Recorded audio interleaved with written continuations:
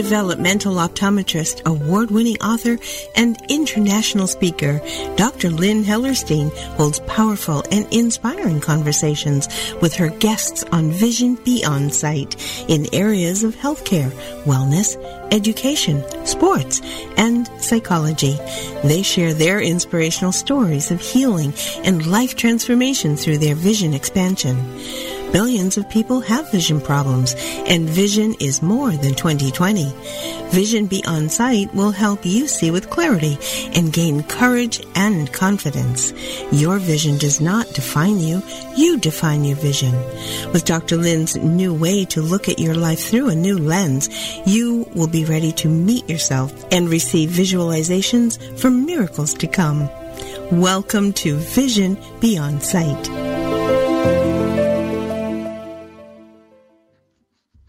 Hello, everyone. This is Dr. Lynn, and welcome to Vision Beyond Sight. Today, visiting with us is my dear friend and colleague, Dr. Linda Silverman. Linda is a truly amazing person. I've had such a unique opportunity to know her and work with her with so many of our patients for at least 30 plus years. Linda's been in the cutting edge in the field of giftedness and twice exceptional. And today we're going to talk about the importance of vision therapy for the gifted and those who are identified as twice exceptional. But let me share a little information about Linda's very impressive and creative life here. Dr. Linda Silverman is a PhD, licensed clinical and counseling psychologist. She founded and directs the Institute for the Study of Advanced Development and its subsidiary, Gifted Development Center. And the website, and we'll mention it a few times, is gifteddevelopment.com. And that's located in Westminster, Colorado. In the last 43 years, she has studied over 6,500 children who have been assisted at the Gifted Development Center. And this is the largest data bank on this population in the world. Her PhD is in educational psychology and special education from University of Southern Cal. And she's been on the faculty of DU. She's been studying psychology and education of the gifted since 1961, which is longer than many of our listeners are old. And I'm right there with you, Linda. She's written over 300 articles, chapters, and books, including Counseling the Gifted and Talented, Upside Down Brilliance, the Visual Spatial Learner, and she has founded the only juried psychological journal on adult giftedness called Advanced Development. Her mission is clear. Linda's mission is to enhance global understanding of the inner world of the gifted and twice exceptional children, adolescents, and adults. She's still passionate about this, the gifted population, and she continues to contribute to the field at the right young age of 81. She hopes to make other psychologists, educators, and parents aware of the benefits of vision therapy. I'm just so excited to have Linda here because she has been a major factor in my practice, seeing many of her kids over years. And we've been on quite the journey together. I think we're in our prime of our lives, Linda. So welcome to Vision Beyond Sight podcast. Thank you. I just wanted to make one little correction in our website. It used to be gifteddevelopment.com, and we changed it to gifteddevelopment.org. Oh, thank you for that. So we'll make sure we change the show notes to reflect that. Thank you. Okay. So let's start by defining a few terms that I've mentioned, and you're going to talk a lot about what is GT, gifted, and what is 2E, twice exceptional. Okay. So I think I do need to define giftedness because a lot of people think that giftedness is just being good at school. And if you're academically achieving, you must be smart. But that really isn't what it's about. And there are a lot of gifted kids who don't like school, don't apply themselves, and they don't feel comfortable with the boring material at the very slow pace that it's offered compared to what they're capable of learning. So academic achievement may not be the way that they show how smart they are. But it essentially it is abstract reasoning. And you get to see this kind of abstract reasoning in very young children, how they solve problems, even as toddlers, sometimes as newborns. We had one case on record of a newborn infant who was in a prenatal ward in NICU and would scream at the top of his lungs until all the other babies were screaming and then stop and listen. Brilliant at a young age. How you know your child is gifted from birth. But we do see a developmental advancement as well in gifted children. They go through the developmental milestones at a faster rate. And that's predictive of high intelligence. So there's a lot of different views about giftedness out there, but the one that we ascribe to has to do with what we call asynchronous development. And that is uneven development of abilities because their minds develop faster than their hands and their feet. And this leads to a lot of difficulties. And if the asynchrony is very great, then that child may, in fact, be twice exceptional. If there's a huge disparity between how the child reasons and, as you've seen at your center, Lynn, how well they write. One of the major things that you've noticed is that their visual motor coordination doesn't keep up with their mental ability. And that's one of the main symptoms in the children we've sent you. Well, that's so true, Linda. I don't know if you remember years ago, I told you my picture of a gifted kid was just an abstract, creative thinker who couldn't write. And Right. You looked at me like, what are you talking about? That's not true for all gifted kids, but that's true of the kids you send me. So I had this little slice of seeing, especially the 2E, the twice exceptional children, that they could understand pictures and they were creative and artistic, but they couldn't, their bodies did not always respond to what they were thinking. And what I tell many of my parents when we're doing an evaluation, it's like, think of your child as a computer system. They have this wonderful processor, and it's hooked up to an old dot matrix printer.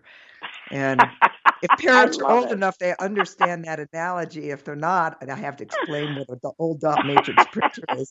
But it's like, the processor keeps going, and then it's done, but the printer still goes and goes and goes, and it just can't keep up with what's going on with the processor. Oh, that's a wonderful analogy, Lynn. So it's true that not all gifted children have that as their issue. There are gifted children who are dyslexic, and I want to talk a little bit about them. And there are gifted children who have auditory processing problems. But if I were to list the one major discrepancy, it would be exactly what you saw. Gifted kids very often hate to write. They hate to handwrite. And they have a developmental motor coordination disorder, or they can't get their ideas down on paper, or something about the writing process just hangs them up. And that is one of the most salient, twice exceptional issues. Right. So, Linda, if you could explain to our listeners, how would a teacher or parent be able to identify a child who might be gifted? I know some schools do screenings, but as you know, many of the gifted, especially kiddos that are twice exceptional, may not do as well on that screening and not be identified. So what can a parent look for to determine maybe they have a child is gifted or 2E? The major sign that we're seeing is verbal ability. And I'm a big proponent of visual spatial learners, but even visual spatial learners, your early builders and your late talkers, once they do start to talk, their vocabulary is phenomenal. They say things like actually and precisely, and they ask unusual questions that nobody else is asking. They come to really remarkable conclusions. They're in a classroom, they may not get their homework done, but in a class discussion, they may have the most profound information to share with the class. That may be where they shine. Or you might have a child who is phenomenally artistic, a child who can see perspective way before other children can do that in their art. But they'll show you in some way some quality that is very different from the other kids. And it's that quality of mind that the teacher is most likely to be able to notice whether the child is twice exceptional or the child is what we call garden variety gifted. If they're or plain vanilla gifted, if they're gifted without any disabilities, or they're twice exceptional, they really will shine in problem solving and in class discussions and in the way in which they relate to the teacher. I love when I first started teaching, there were many kids who treated me like a role. I was a teacher. But then the gifted kids always knew that I was a human being, that I was a person, that I shopped, that I had kids, that I had political beliefs. And they would ask me all these rude questions about who am I? Because they didn't see me as the role. They saw me as a person. That's something gifted kids do. They also crack you up. They have a fantastic sense of humor. And so you might say a joke and they might be the only one who laughs. Right, right. And I love that part of them. They just see the multi use of words and can Yes. go with that, which is great.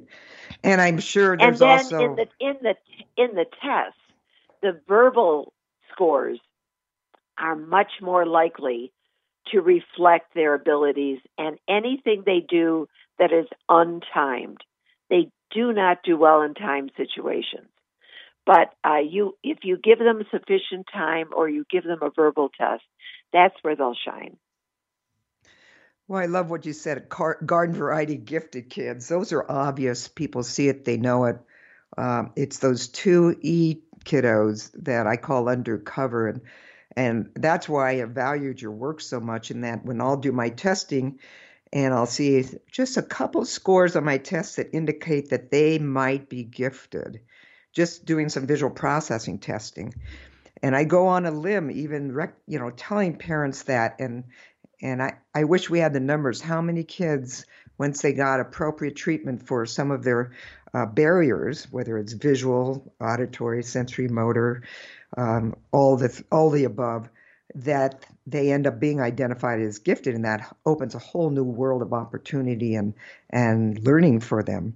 So those 2E kids are sometimes challenging to really pick out. You mentioned Well, I'm glad that you mentioned that you look at the high scores, and I hope there are other optometrists who are listening to this, because the key in finding them and understanding them is to recognize that those high scores are very, very meaningful, and you pay really close attention to them, and you look at their low scores and you look at the discrepancy between them rather than comparing them to the norms. That's such a great point, and that's what I love about when I do a consultation after all the testing's done. There may only be one score in visual processing that's 99%, but that's not an accident. When we see all these low No, scores, no. we always wonder, do they really have deficits in the skill? Were they messing around, poor attention? But if there's one high score, it's like they gave themselves away here. And now our job is to figure Exactly. out, what needs to be done and go with it. So I love consults when often they've had tough kids, behavior, education, emotional, and all they've heard is all the bad stuff going on with them and all the problems they have. And then I'll say, there are a couple high scores that I'm really concerned about because of the potential of they may be either gifted or very bright, and we're not addressing that side of them because all these other issues are creating such havoc with them. And Well, parents, I want to mention that a lot of optometrists use the Gardner test of visual perception, and mhm. that one is highly loaded on general intelligence. So a lot of twice exceptional kids who desperately need vision therapy are going to go to a vision therapist, are going to an optometrist, might get that test, and they might do very well, and the optometrist might conclude that they don't need vision therapy because that test can obscure a real need for vision therapy because the child can solve those particular items without visual processing.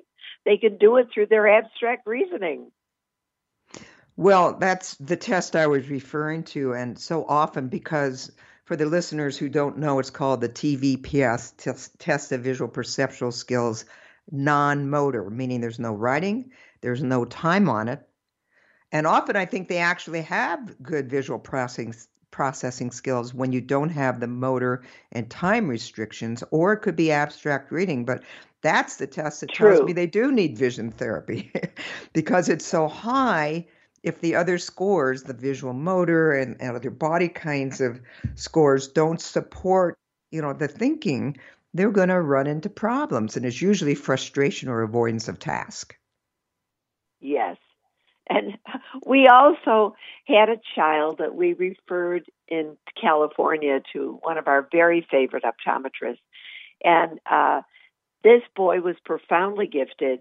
He did brilliantly on the TVPS, and he also did brilliantly on the Bender visual motor integration test because he was an artist and he could copy those designs perfectly. And so they thought, no, he's fine, but he wasn't. He really did need vision therapy. It's just that he was an artist and profoundly gifted, and he was showing his strengths, but they weren't picking up on the subtle weaknesses. Well, and in that population, a subtle weakness might look like a normal score, a 50 percentile. Exactly. Oh, Exactly. So we can't just compare these kids to the norms, which is what we're all taught to do as clinicians, because the norms were developed on average children.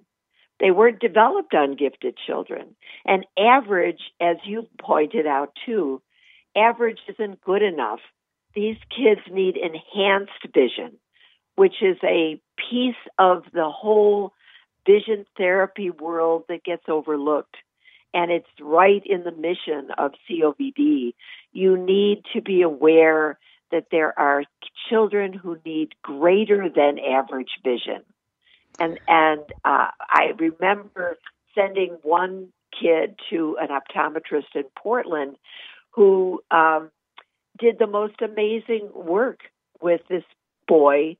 And the mother wrote back to me and said, when I asked what our goals were for P's vision for the therapy, the doctor responded that rather than automatically stopping therapy as soon as P had reached the norms for his age and grade, we might want to continue until he performs visually with the speed and ease that is commensurate with his intellectual ability, undoubtedly far above the norm.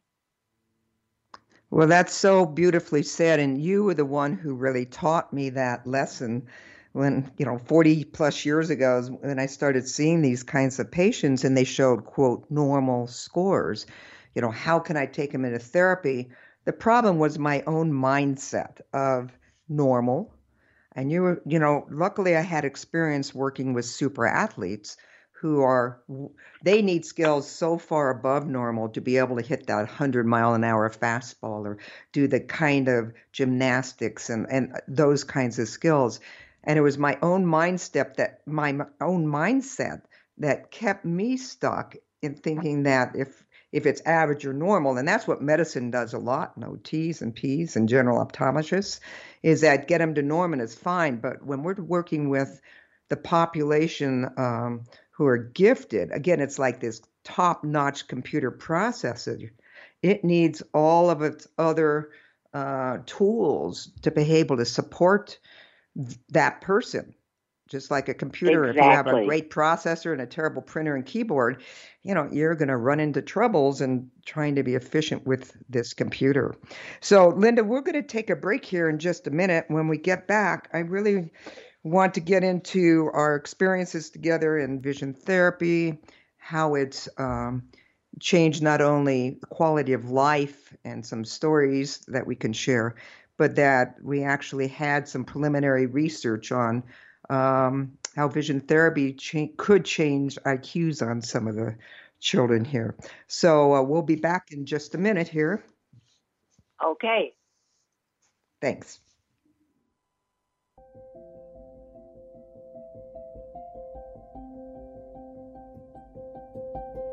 Dr. Lynn will be right back after this.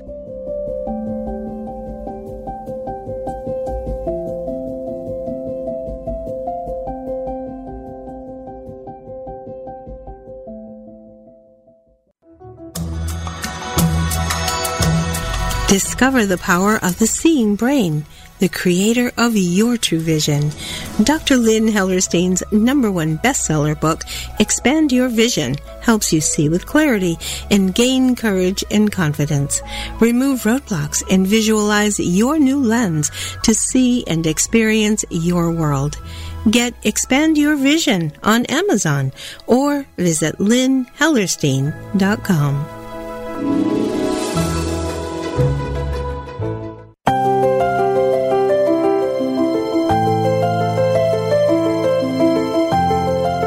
Developmental optometrist, award-winning author, and international speaker, Dr. Lynn Hellerstein holds powerful and inspiring conversations with her guests on Vision Beyond Sight in areas of healthcare, wellness, education, sports, and psychology.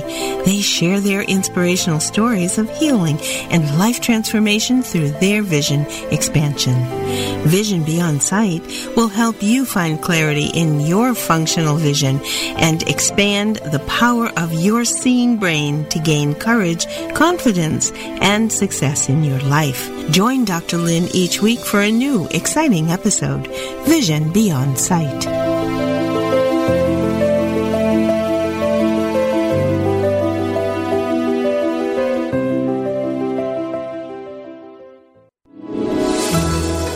Can your child organize, really organize? Parents and teachers will have practical, step-by-step strategies and templates to help get their children organized with Dr. Lynn Hellerstein's Organize It workbook. Increased organizational skills create success and confidence in school, sports, and life. Get Organize It on Amazon or visit lynnhellerstein.com.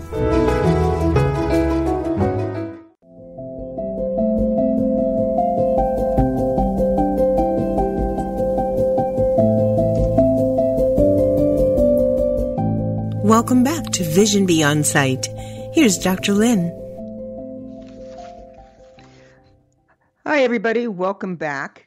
We have the wonderful opportunity of speaking with my dear friend and colleague, Dr. Linda Silverman, who is an expert in giftedness, and her PhD is also in learning disabilities and special education. So she has such unique experience and training in looking at these kids in a much different way.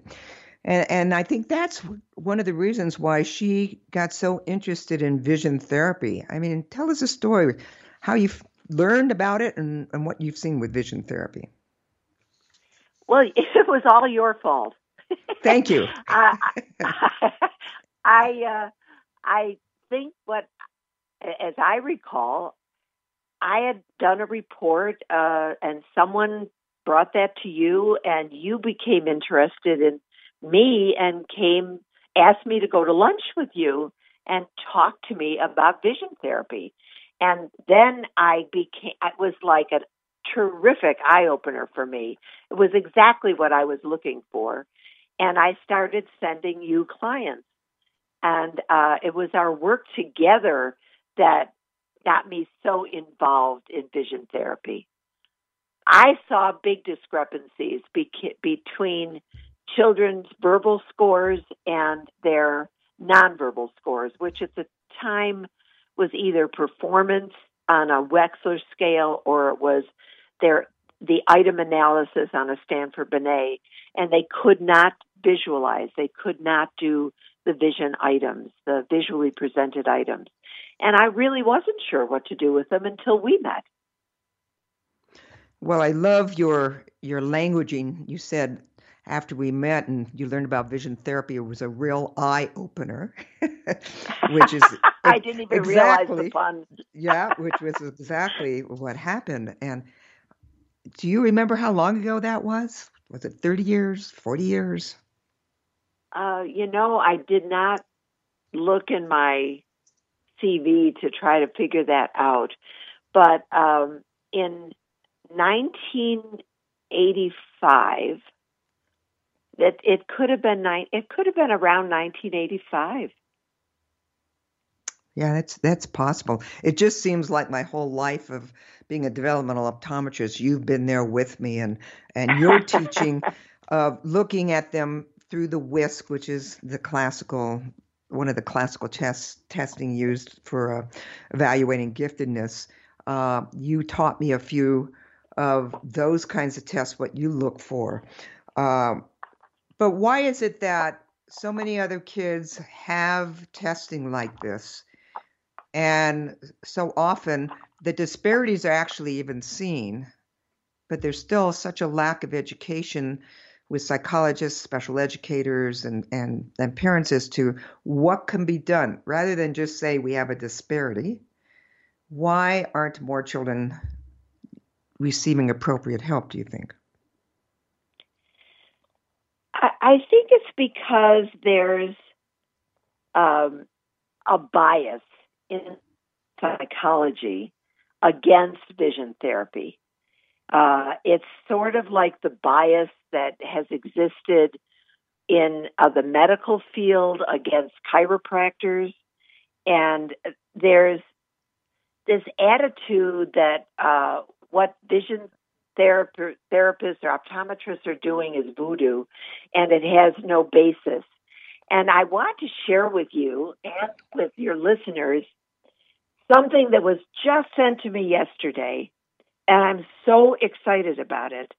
It's an issue of the Annals of Dyslexia, and even in the dyslexic world, people have been very biased against vision therapy and have tried to debunk it as if it's some kind of myth. And this article, which is fabulous, talks about the research that was done in Europe on the visual processing under foundation of dyslexia. Everybody has been, on the phonemic awareness bandwagon for as long as I can remember. That they just drill phonemes into these kids until the kids are ready to kill themselves. But they do not understand the role of vision in dyslexia. And this particular journal that just came out talks about that. And when I was reading this last night, it said that 15% of the global population, 15% are dyslexic. And that's like a billion, more than a billion people in the world are dyslexic. When I see dyslexia, the very first thing I do is send them to you or to other optometrists anywhere in the world, because the number one improvement that parents report to me and have always reported to me is after vision therapy, my child is a reader. Now, it's true I'm dealing with just the gifted population. Maybe that's not true for the average population. I can't answer that. But I can tell you that we give 20 to 40 recommendations. And I've had parents come up to me at conferences and say, the best recommendation you ever gave me was vision therapy. That helped my child the most. Other optometrists, other psychologists don't get it. Yeah. Well, and thank you. I'm so moved by your experience of you get to see them after therapy, because you often reevaluate them a year or two later. I certainly could speak to the benefits of vision therapy, but I want to make sure our listeners understand vision therapy.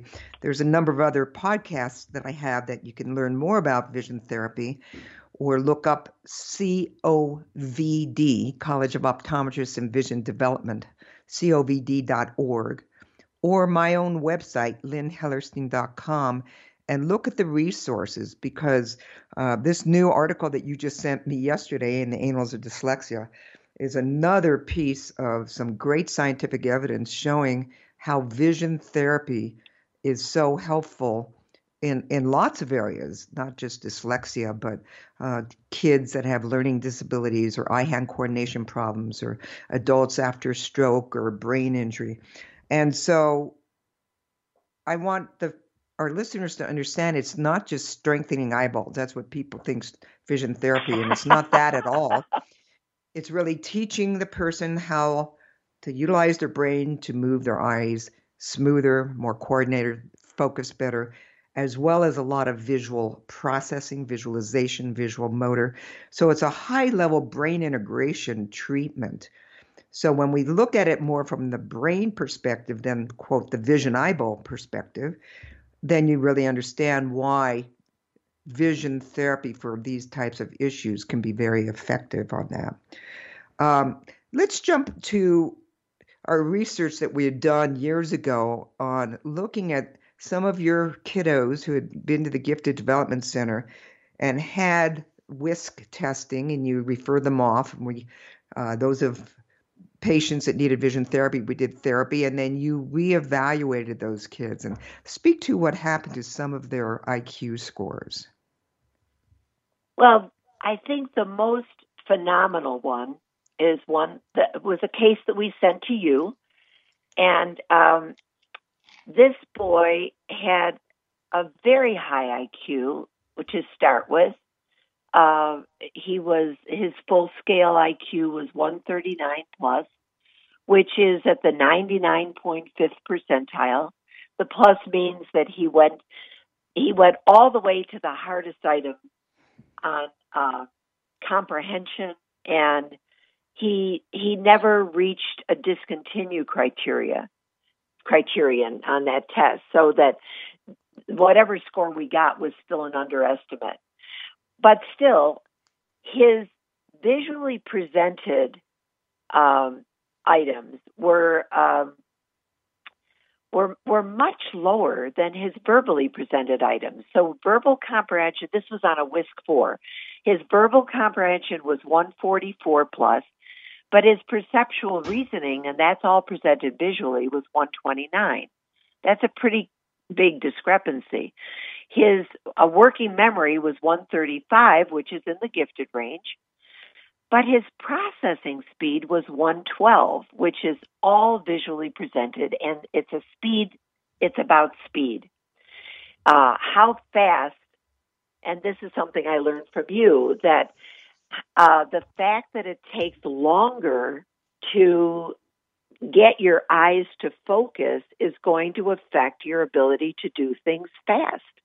And this was supported in that Annals of Dyslexia article. about the speed with which you can focus and how it affects reading.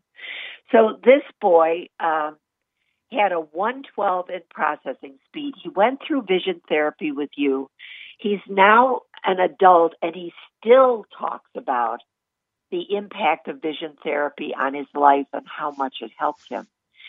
So his verbal comprehension stayed the same as it was before vision therapy. It got in the same range. And his perceptual reasoning went up to the gifted range. It was below that. It went up to 135. His working memory went up a little bit, but it was his processing speed that knocked our socks off. That went from 112 to 164 plus. Wow. And he got scores that were so high that we had to use extended norms, which is a whole other podcast to talk about. But there are extended norms on the WISC-5 and the WISC-4 for exceptionally gifted kids. And his scores on coding and symbol search were so high. They were 20 and 22. They were off the charts. And to go from 112 to 164 plus was amazing. And his full scale IQ went from 139 plus to 157 plus. So he really was an amazing success stories. But I've collected numerous success stories over the years of kids who not only improved in their visually presented items, but they also improved on their verbal and their working memory, which just completely shocked me. I did not understand how that was possible, but it was true, and I've seen the pattern in other kids as well. A funny story, we had siblings that I sent to you many, many, many years ago. And the boy, you said, oh, he definitely needs vision therapy. But the girl, his sister, you said, no, she doesn't.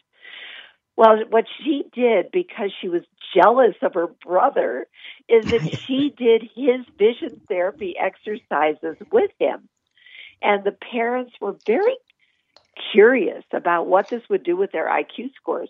So they brought them in a year later, and both of the kids improved dramatically. I don't have those scores in front of me, but I know that they both improved dramatically on verbal scores as well as on processing speed and perceptual reasoning. And it was the daily practice, even though she wasn't a patient of yours, that helped her improve her scores as well. What a great story that is, Linda. That's great. Why don't you explain now? You and I have published a couple articles together, and we've spoken nationally together a few times. And why do we not have this study published? That there's more than just one case history, that a group of patients that we worked with and your clients. Go ahead and explain why that study was never published. I think we just got too busy. It was a WISC-4. Yeah. Well, the WISC-4 was replaced by the WISC-5, and so it got to be an outdated test, I think, by the time we finally got around to it. Right, and that's what I recall is we were so excited. We were getting a graduate student to start doing the stats, and it was right at the time when the WISC-5 came out. Right. And therefore, nobody cared about findings on the WISC-4 anymore.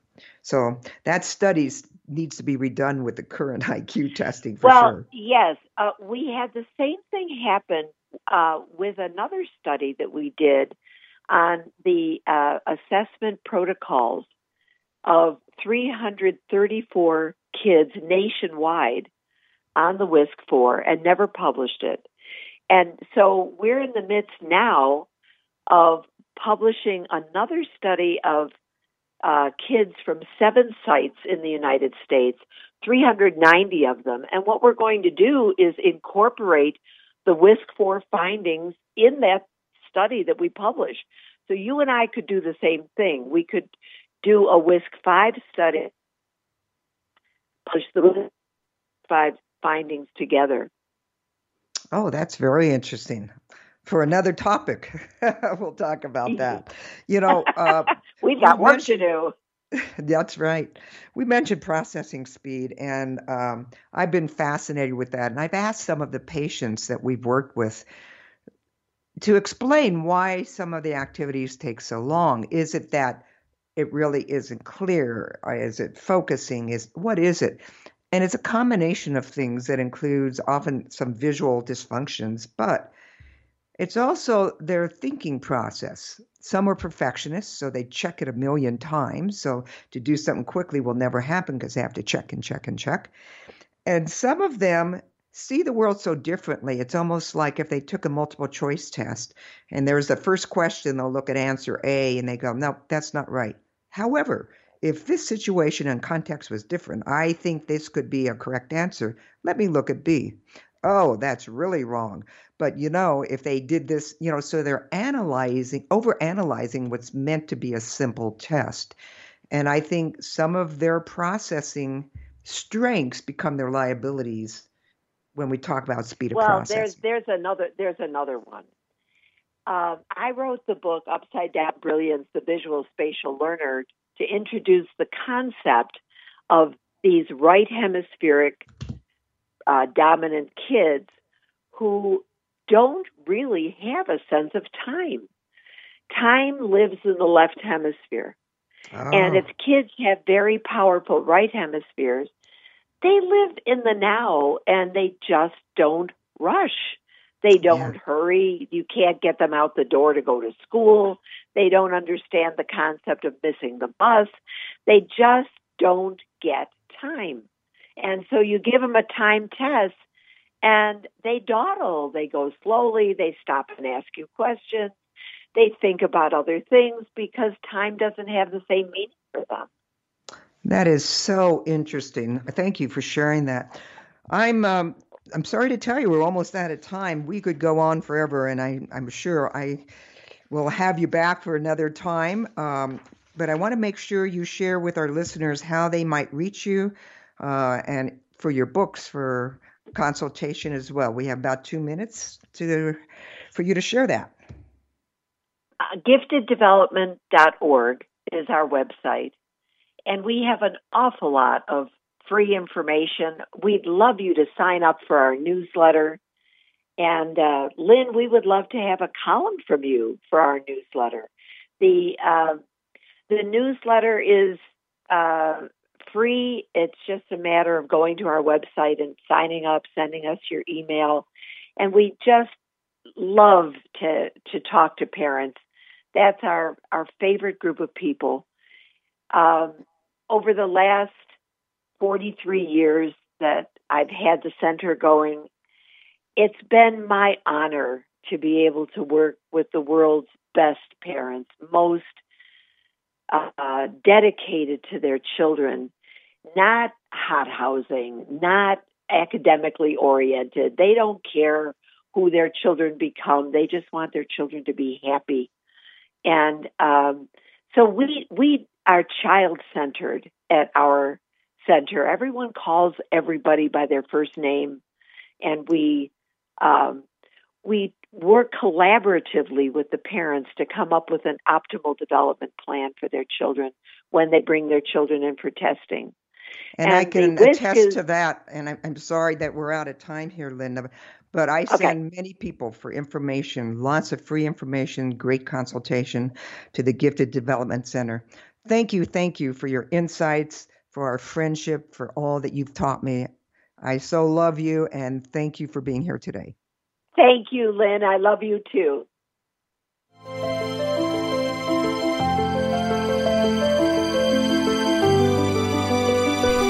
Thank you for joining us today on Vision Beyond Sight.